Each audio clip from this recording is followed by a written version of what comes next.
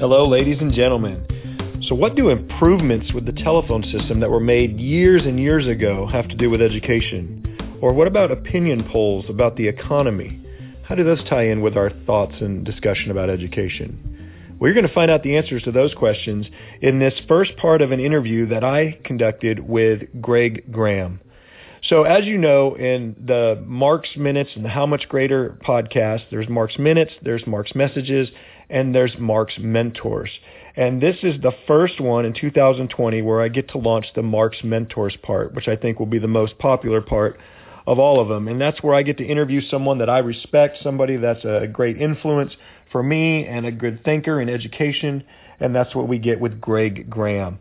So Greg Graham and I crossed paths in Leander ISD. Greg has worked at several different high schools in Leander ISD. Most recently when we were working together and I was on another campus, he facilitated a Continuous Improvement Institute course that I went through, and he was the associate principal at Rouse High School. He has served in other districts as well, and he is outside of education right now, but he's still continuing to think and write and blog about education, about systems improvement, about profound knowledge. And you can find Greg Graham at In Search of Profound Knowledge.com. He also has a Facebook page by the same name, In Search of Profound Knowledge. I will link that in the show notes, and I will also reference that again at the conclusion.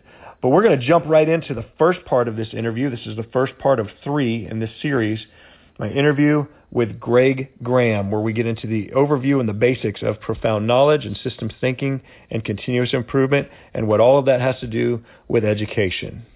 Hope you enjoy.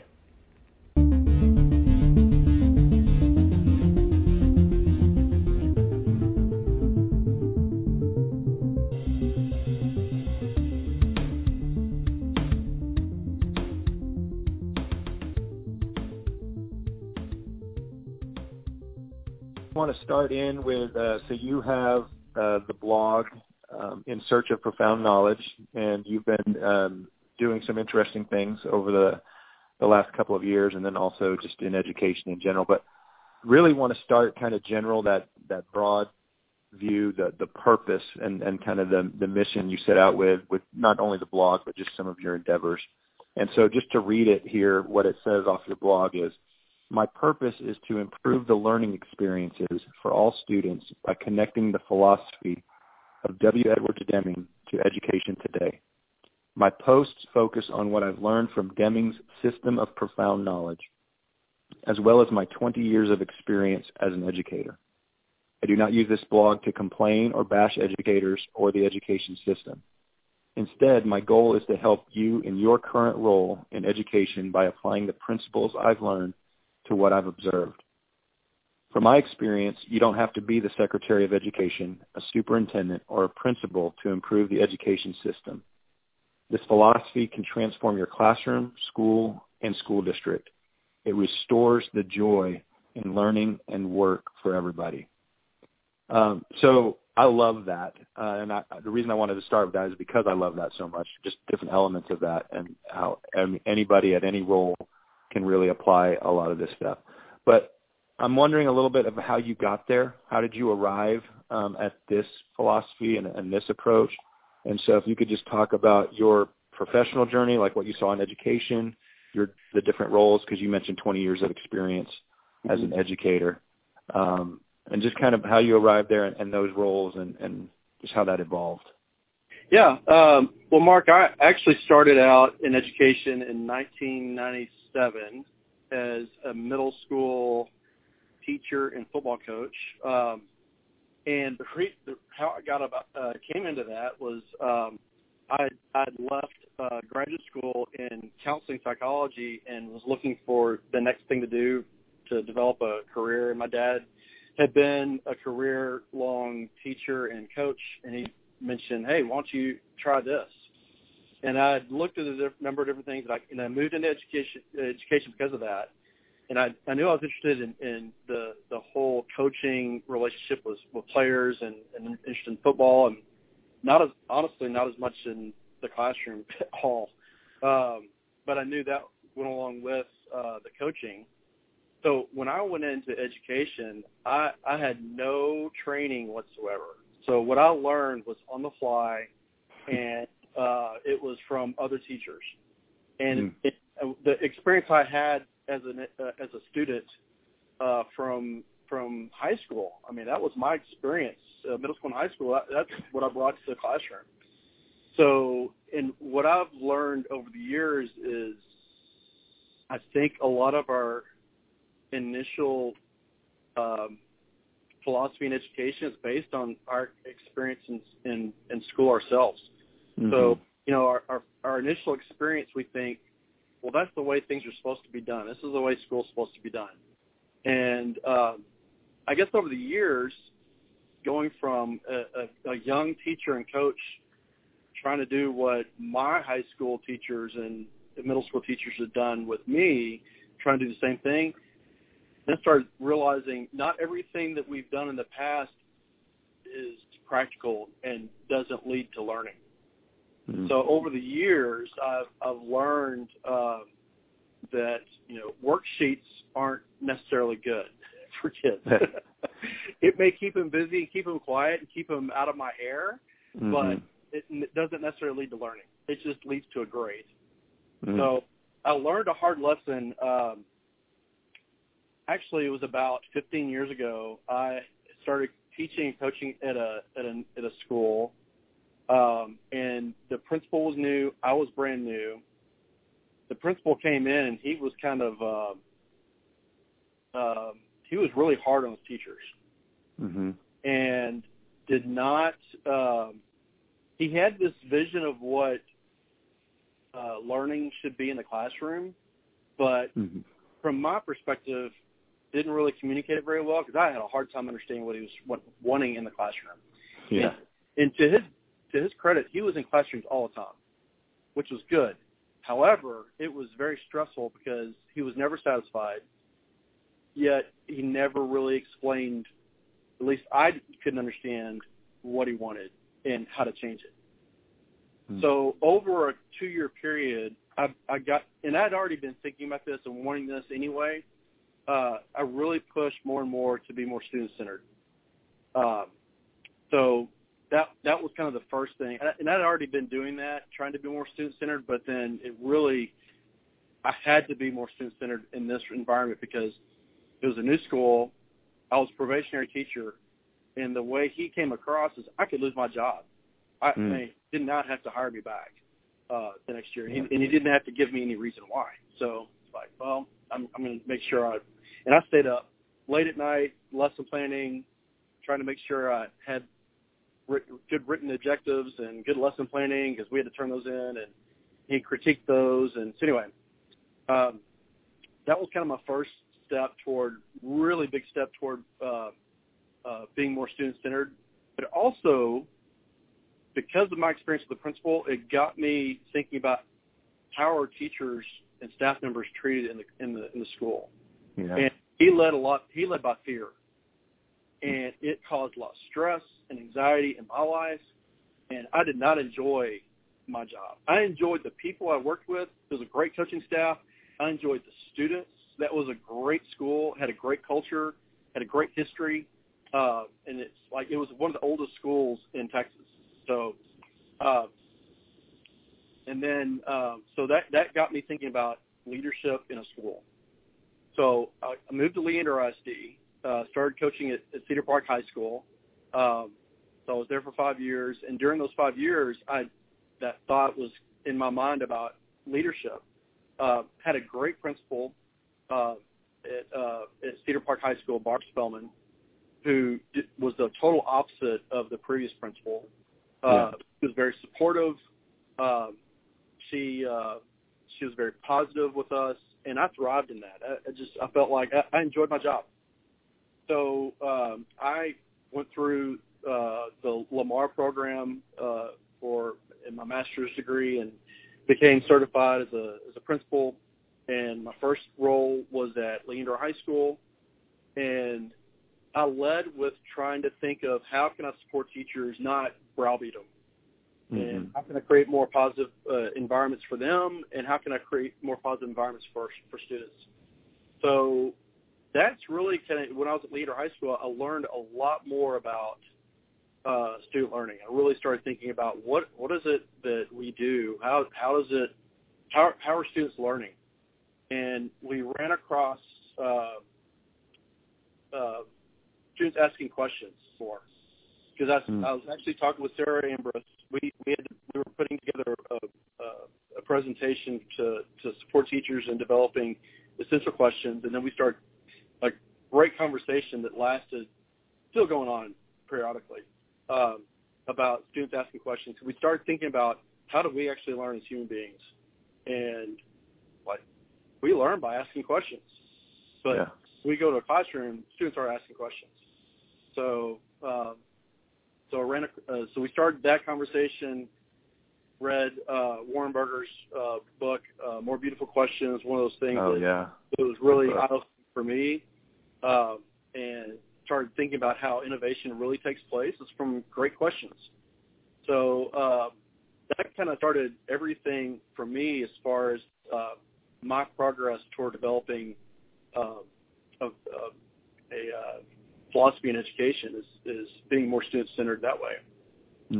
And then I'll be honest with you, the first, and probably everybody goes through this. If they're honest, they go through this. As a first-year administrator, I was, you're thinking about all the systems and all the rules and regulations and things you're supposed to do and how you're supposed to learn how to be an administrator, and you get overwhelmed. Yeah. And I remember initially, Brad Mansfield was the first principal that hired me, and he made it real simple to me. He says he told me, all I want you to worry about is safety and security of students, and that was that's really all I needed to do, because we had a great team of assistant principals there at Leander High School. They were all experienced, and they really helped me out a ton. And then he told me this. He says Greg, you've already proven yourself. Now your job is to improve every day. That took a lot of pressure off me, even though Brad does put a lot of pressure on people. But in the end, it was all about improving and showing progress. So I felt really good about that. And I remember one morning we had our weekly meetings as an admin team on Wednesday mornings at 7:30. And I remember one morning it was time to it was early in the semester in the fall, and we needed to have I was going to send one administrator to the Continuous Improvement Institute. And I had no idea what the Continuous Improvement Institute was. And I'd already been in Leander IC for 5 years. And he turned to me and said, "Oh, Greg, I want you to go." And that was about it. So, and he explained to me later. So I go, and it turned out to be really a life-changing experience for me, because I was reintroduced to Deming and Deming philosophy there at the Continuous Improvement Institute. Well, background before I think I told you, when I was a new teacher, I was emergency certified, and I went through Stephen F. Austin to get my certification. Well, one of the courses that I took was classroom management, and the professor was Duke Brannon. And Dr. Brannon, his whole course was based on Deming. So we learned a lot of Deming back in 1999 is with the year that I took this course. It was in the fall. I remember it was the fall or the summer one. I can't remember. But it was all based on Deming. And I'd been introduced to Deming at that point and liked it because it was very positive. It was focused on systems thinking, which I'd learned a little bit through my years studying psychology and counseling psychology, because you learn a lot about family systems and things like that. So I'd been introduced to that. So anyway, fast forward to, I guess it was 2012, 13, and our Continuous Improvement Institute was all about Deming philosophy. And then different tools we learned from David Langford that he brought to Leander IC years ago. So that really kind of brought everything full circle for me and completely changed my thinking about not only education but life in general. So, sorry, that's really a long answer, but that's where I've come from. Yeah, no, that's good. That's good. And actually, let me take a tangent here for a second just to say to you, first and foremost, but in case anybody, whoever listens. So one of the reasons I wanted to interview you and talk to you in particular is because I have a lot of respect for you. And I think those things that you were just bringing up, I was kind of in my head noting some things, about you can lead by fear, or you can lead in a way that's supportive and inclusive and brings others along. The whole idea of asking questions and being student-centered, and even if you're working with adult learners, participant-centered and stuff. So I don't know how long it was, 4 years ago, maybe 5 years ago. When I went back through the Continuous Improvement Institute, and you were the facilitator for our cohort. You modeled all of those things like perfectly, and that was very inspiring, really. And so I just want to affirm that with you, and really, when I'm around people like that, it's one of those experiences you take that, and I hope now that that's kind of what I'm doing as a principal, that you take some of those characteristics. So I just wanted to mention that, and then also for anybody listening, that was kind of one of the key areas where our paths crossed. We had interacted before that, but that was very formational for me. Yeah, that was an enjoyable group. I learned as much from you guys too. That was really enjoyable. That cohort and learning to get together. I really enjoyed that year. Yeah, it was a lot of fun. And I believe every person in that cohort went on within the next couple of years to be principals of schools somewhere. Yeah, I think so. Yeah. So how about now? So you're doing all of that. You're seeing that growing in that philosophy in education, and then you decide to step away.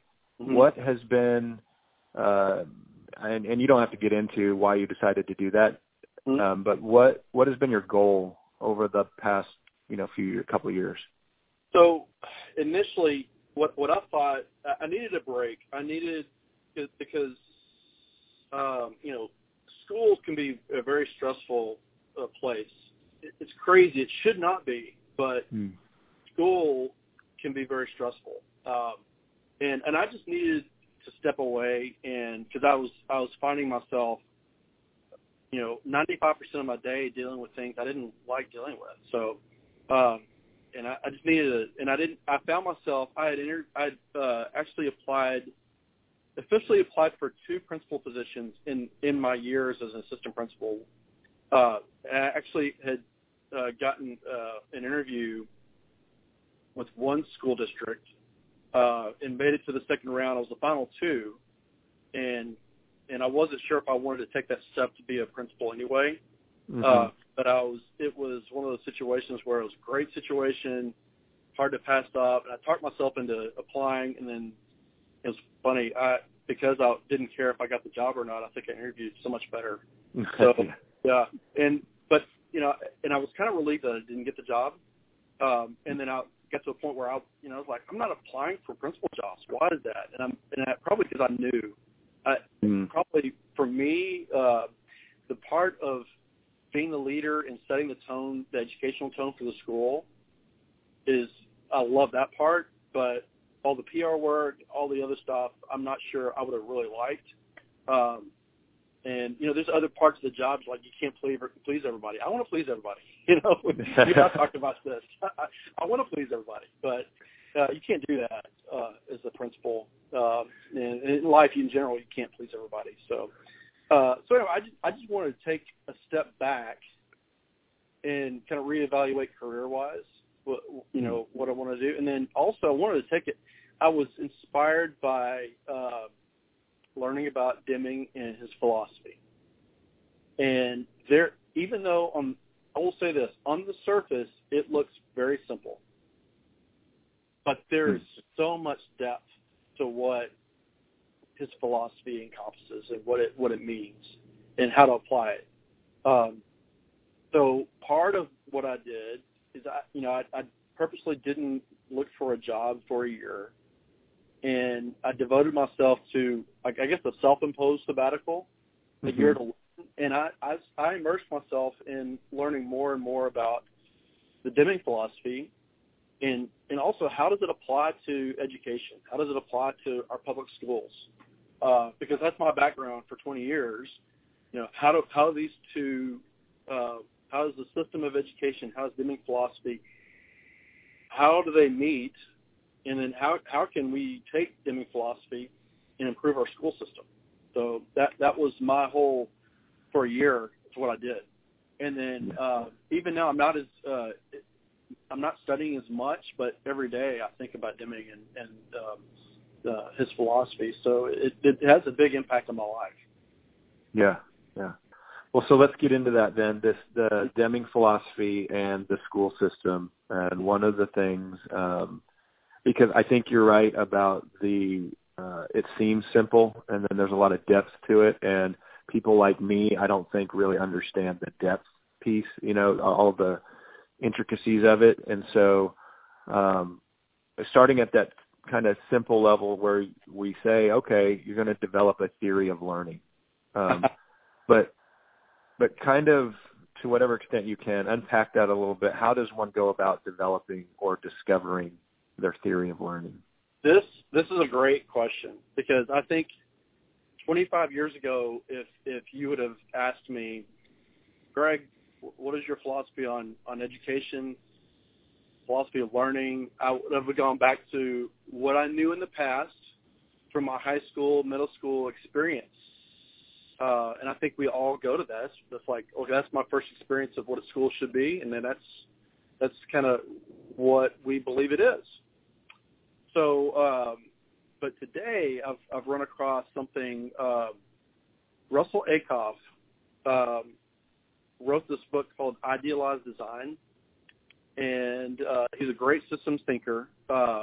He was a professor at the Wharton School, and anyway, he tells a story about, I think it's the 1930s, 40s, I can't remember. I have to go back and look.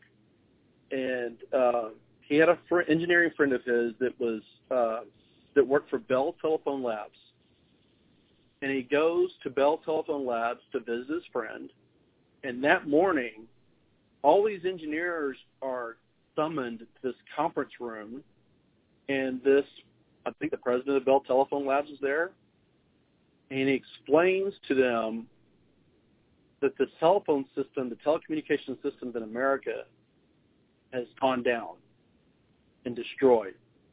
And they are in that room to help rebuild it. And everybody's, looking at each other is like, serious? And it's like, I just used the phone, but this guy sold it. And it changed their mindset to thinking, okay, all right, the telephone system is no longer functioning. Now what do we do? How do we rebuild it? So the president explains to them, no, that it hasn't been destroyed or anything, but let's think about what are the innovations that have happened since we started. And they started talking about all the different things that have happened, and all the innovations had happened 50 years before that. Nothing had happened for 50 years. So the president explains to them, like, we need to change this. We need to become more innovative. And he split them up into 4 different teams. And basically their idea was, or the premise was, imagine if the telephone system has been completely destroyed, how would you rebuild it? But there's 2 caveats to it. One, to rebuild it, the technology has to be feasible. It's like, for example, you can't teleport. That would be, well, at least today we can't do it yet. Maybe years from now, Star Trek, we can do that. But it's impossible to do that. And then also you'd have to be able to abide by the laws today. So you can't break a law to be able to redesign the telephone. So basically those 2 things. So when I heard that, one thing though that came from this, some of the technology we take for granted today was developed from that project. So the dial tone, of course, we don't really have dial tones anymore because we're using our cell phones. but the touch-tone telephone was developed. So our keypad that we have today was developed from that. Call waiting, caller ID was developed from that. So all these innovations came from that one, exercise. And, it also, back in those days, Bell Telephone was a monopoly. So, it illustrates the fact that, you don't have to have competition to have innovation. So competition is not a requirement of innovation. You can still innovate without having competition. So this whole point of we need schools to compete with each other, not necessary. In fact, it'd probably be better if we all cooperated with each other, which today, in this age of, social distancing and the COVID-19 pandemic, it's an opportunity for us to be able to cooperate more, because we need to learn. Leander ISD is doing certain things with their distance learning, or they're learning digitally, and Round Rock ISD is doing something else. Those should be communicating with each other and sharing best ideas and what's working. So anyway. I couldn't agree more. But keep going. So anyway, when I heard that, I was like, okay, imagine if our schools were destroyed. We don't have a school system, which basically today is kind of our school today is completely different than it was 6 weeks ago. Right. It's almost like it's real now. The school system as we know it no longer exists. So imagine if you were to rebuild our school system, or imagine rebuilding a school. How would you do it? What would be the needs of the learners? What do our learners need? And what are those systems we could build that would meet those needs? And when you start thinking about that, you start thinking about all the things that are archaic and obsolete that we do in school. Some of those things we need to stop doing. And I've heard David Langford say that a lot. Like, some things we need to stop doing in education. And then there's other things we need to start doing more of that would meet our students' needs and their future needs as adults. So to me, developing that education philosophy, a great way to do that is this whole idea of idealized design, and imagining school doesn't exist anymore. What would you do differently? How would you rebuild schools? And that's kind of how I've, over the last few years, thought about schools in my education philosophy. Yeah, that's good. I've heard somebody refer to it kind of as the way of the whiteboard. So take everything you know about your system the way it is now, write it down on a whiteboard, and then erase it. And start over. It sounds like the same kind of idea. So you just kind of go through that process of idealizing what you would want that design to be like and look like, and you go through that process. Okay. Yeah. Okay. So if you remember the bone diagram, and listeners will know what a bone diagram is. Basically, a bone diagram is a process you can go through to improve a process or a system. And you start with the ideal, the perfect. What would the ideal be in the situation? And then you compare that with what you're doing now. What does the system look like right now? The good and the bad. It doesn't matter. What is it we're doing now? And then what are some things that are, or what does it look like now? And then what are the drivers moving us in the ideal? And what are the barriers keeping us from that ideal? And then you can start working on the barriers. So I think it's very similar to that concept. Yeah. Okay.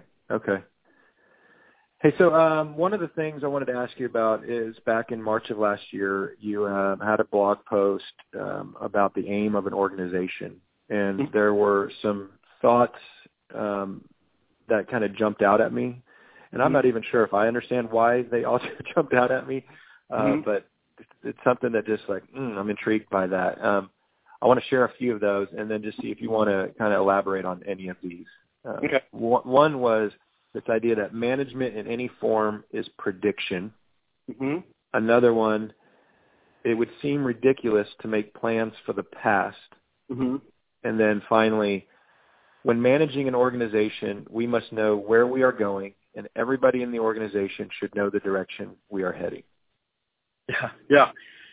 So it seems very simple and I think everybody would agree that a good manager or good leader should be thinking about the future and not reacting to the past.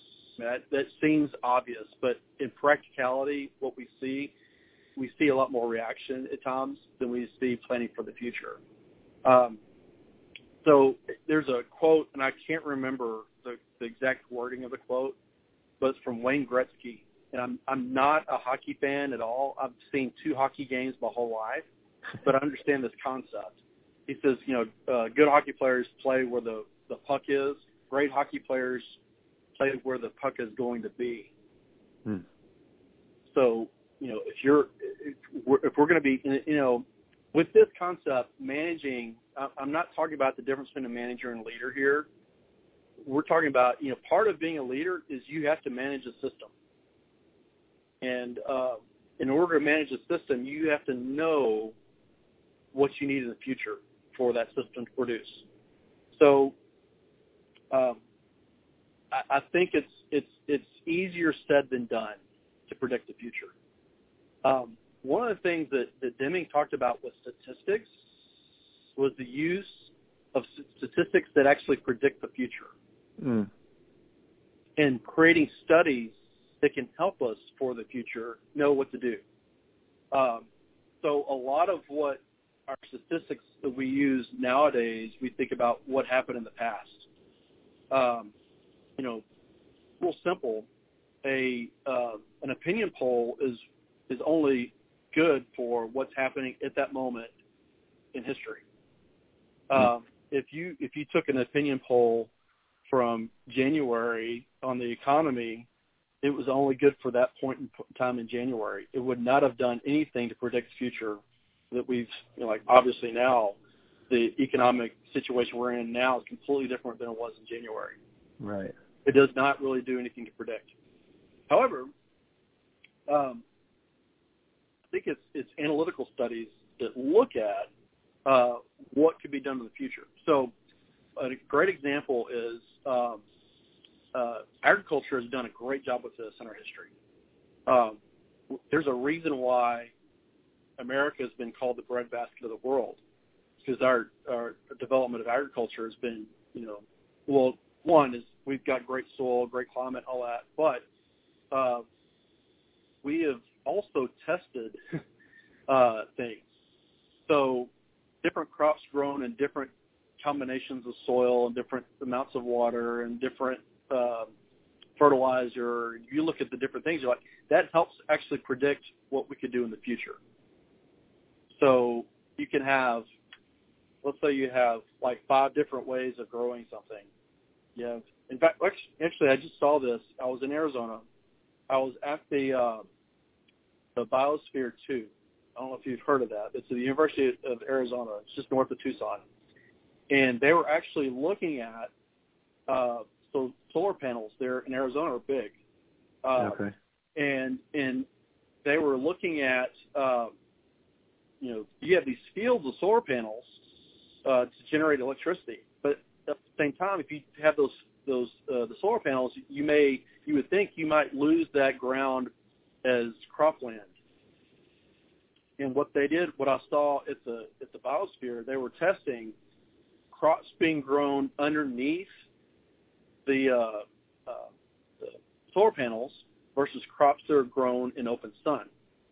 And because of the way the desert is there in Arizona, and there's not much shade, it was easy to see from where we were.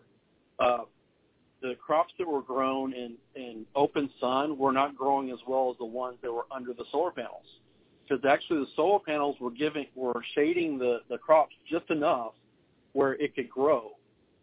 Getting too much sun was inhibiting the growth of the plants. Okay. So that's something that's like, it's predictive. So if we do this, if we grow plants underneath the solar panels, they will grow faster. It's a hypothesis. So we're proving that the hypothesis is true here, or it's supporting the hypothesis. So it's something we can use in the future in Arizona. If they want to grow cotton, they can grow cotton, but keep it. So now it's a good thing because you're able to generate electricity through the sun. but also at the same time get a bigger crop yield because you're using that shade. So that's something that's predictive. So I can't remember where I was going with this.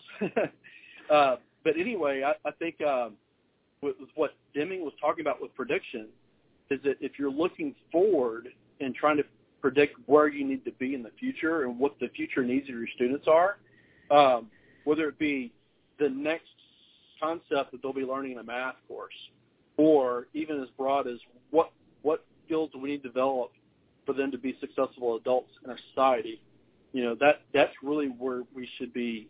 That's really what should be driving our management, our leadership. Yeah. Okay. That it kind of leads me. I almost want to jump ahead, but I'm gonna stay disciplined here in the format I'm thinking of. But because a little bit later, I want to get a little bit more into. It seems like what you're saying, and even as a principal right now, I'm trying to grasp that and get my head wrapped around that, because it seems like moving away from some of these what people might call lagging indicators and shifting to leading indicators, or being more predictive in our work. It seems like there's this bungee cord effect, almost a rubber band effect, that keeps pulling us back into a reactive, looking at the past mode. And so trying to find ways out of that, but we can unpack that in a little bit. And for listeners, this interview would be posted and put out in sections, and so that's the next section of the interview is what we'll kind of dig into a little bit more with that data analysis piece and some advice on that. Yeah. You are active on Twitter, correct? Yes. Okay. Somewhat. I'm not as active as I should be, but yes, I am on Twitter.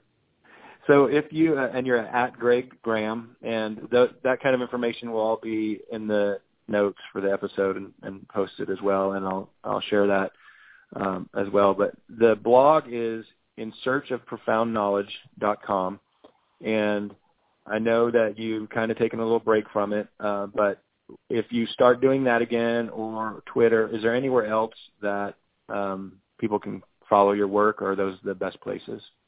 On Facebook, there is a In Search of Profound Knowledge page on Facebook as well. So that, in fact, that's even better. There are times that I may post something there that may not be, definitely won't be on the blog, but they may be on the Facebook page In Search of Profound Knowledge, as well as Twitter.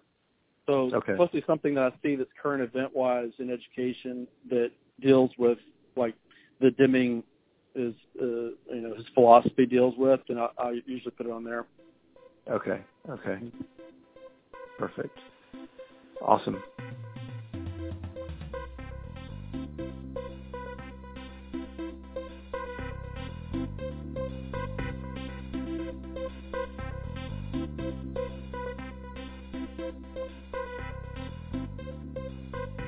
Well, thanks for listening today. I hope that after part one of this interview, you can already see just what a smart guy Greg Graham is, and how much wisdom he has to share with the rest of us.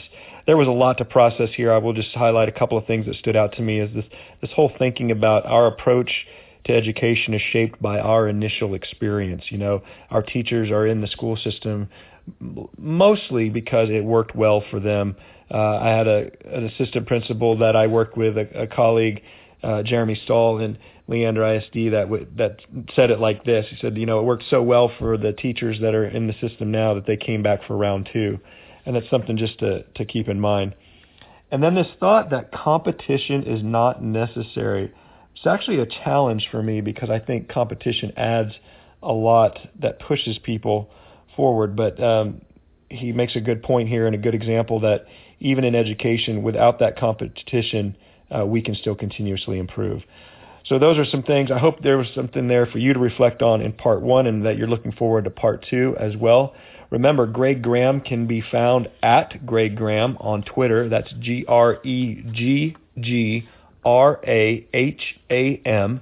And then his blog is insearchofprofoundknowledge.com. And you can search on Facebook for In Search of Profound Knowledge and find that Facebook page as well. Have a great day.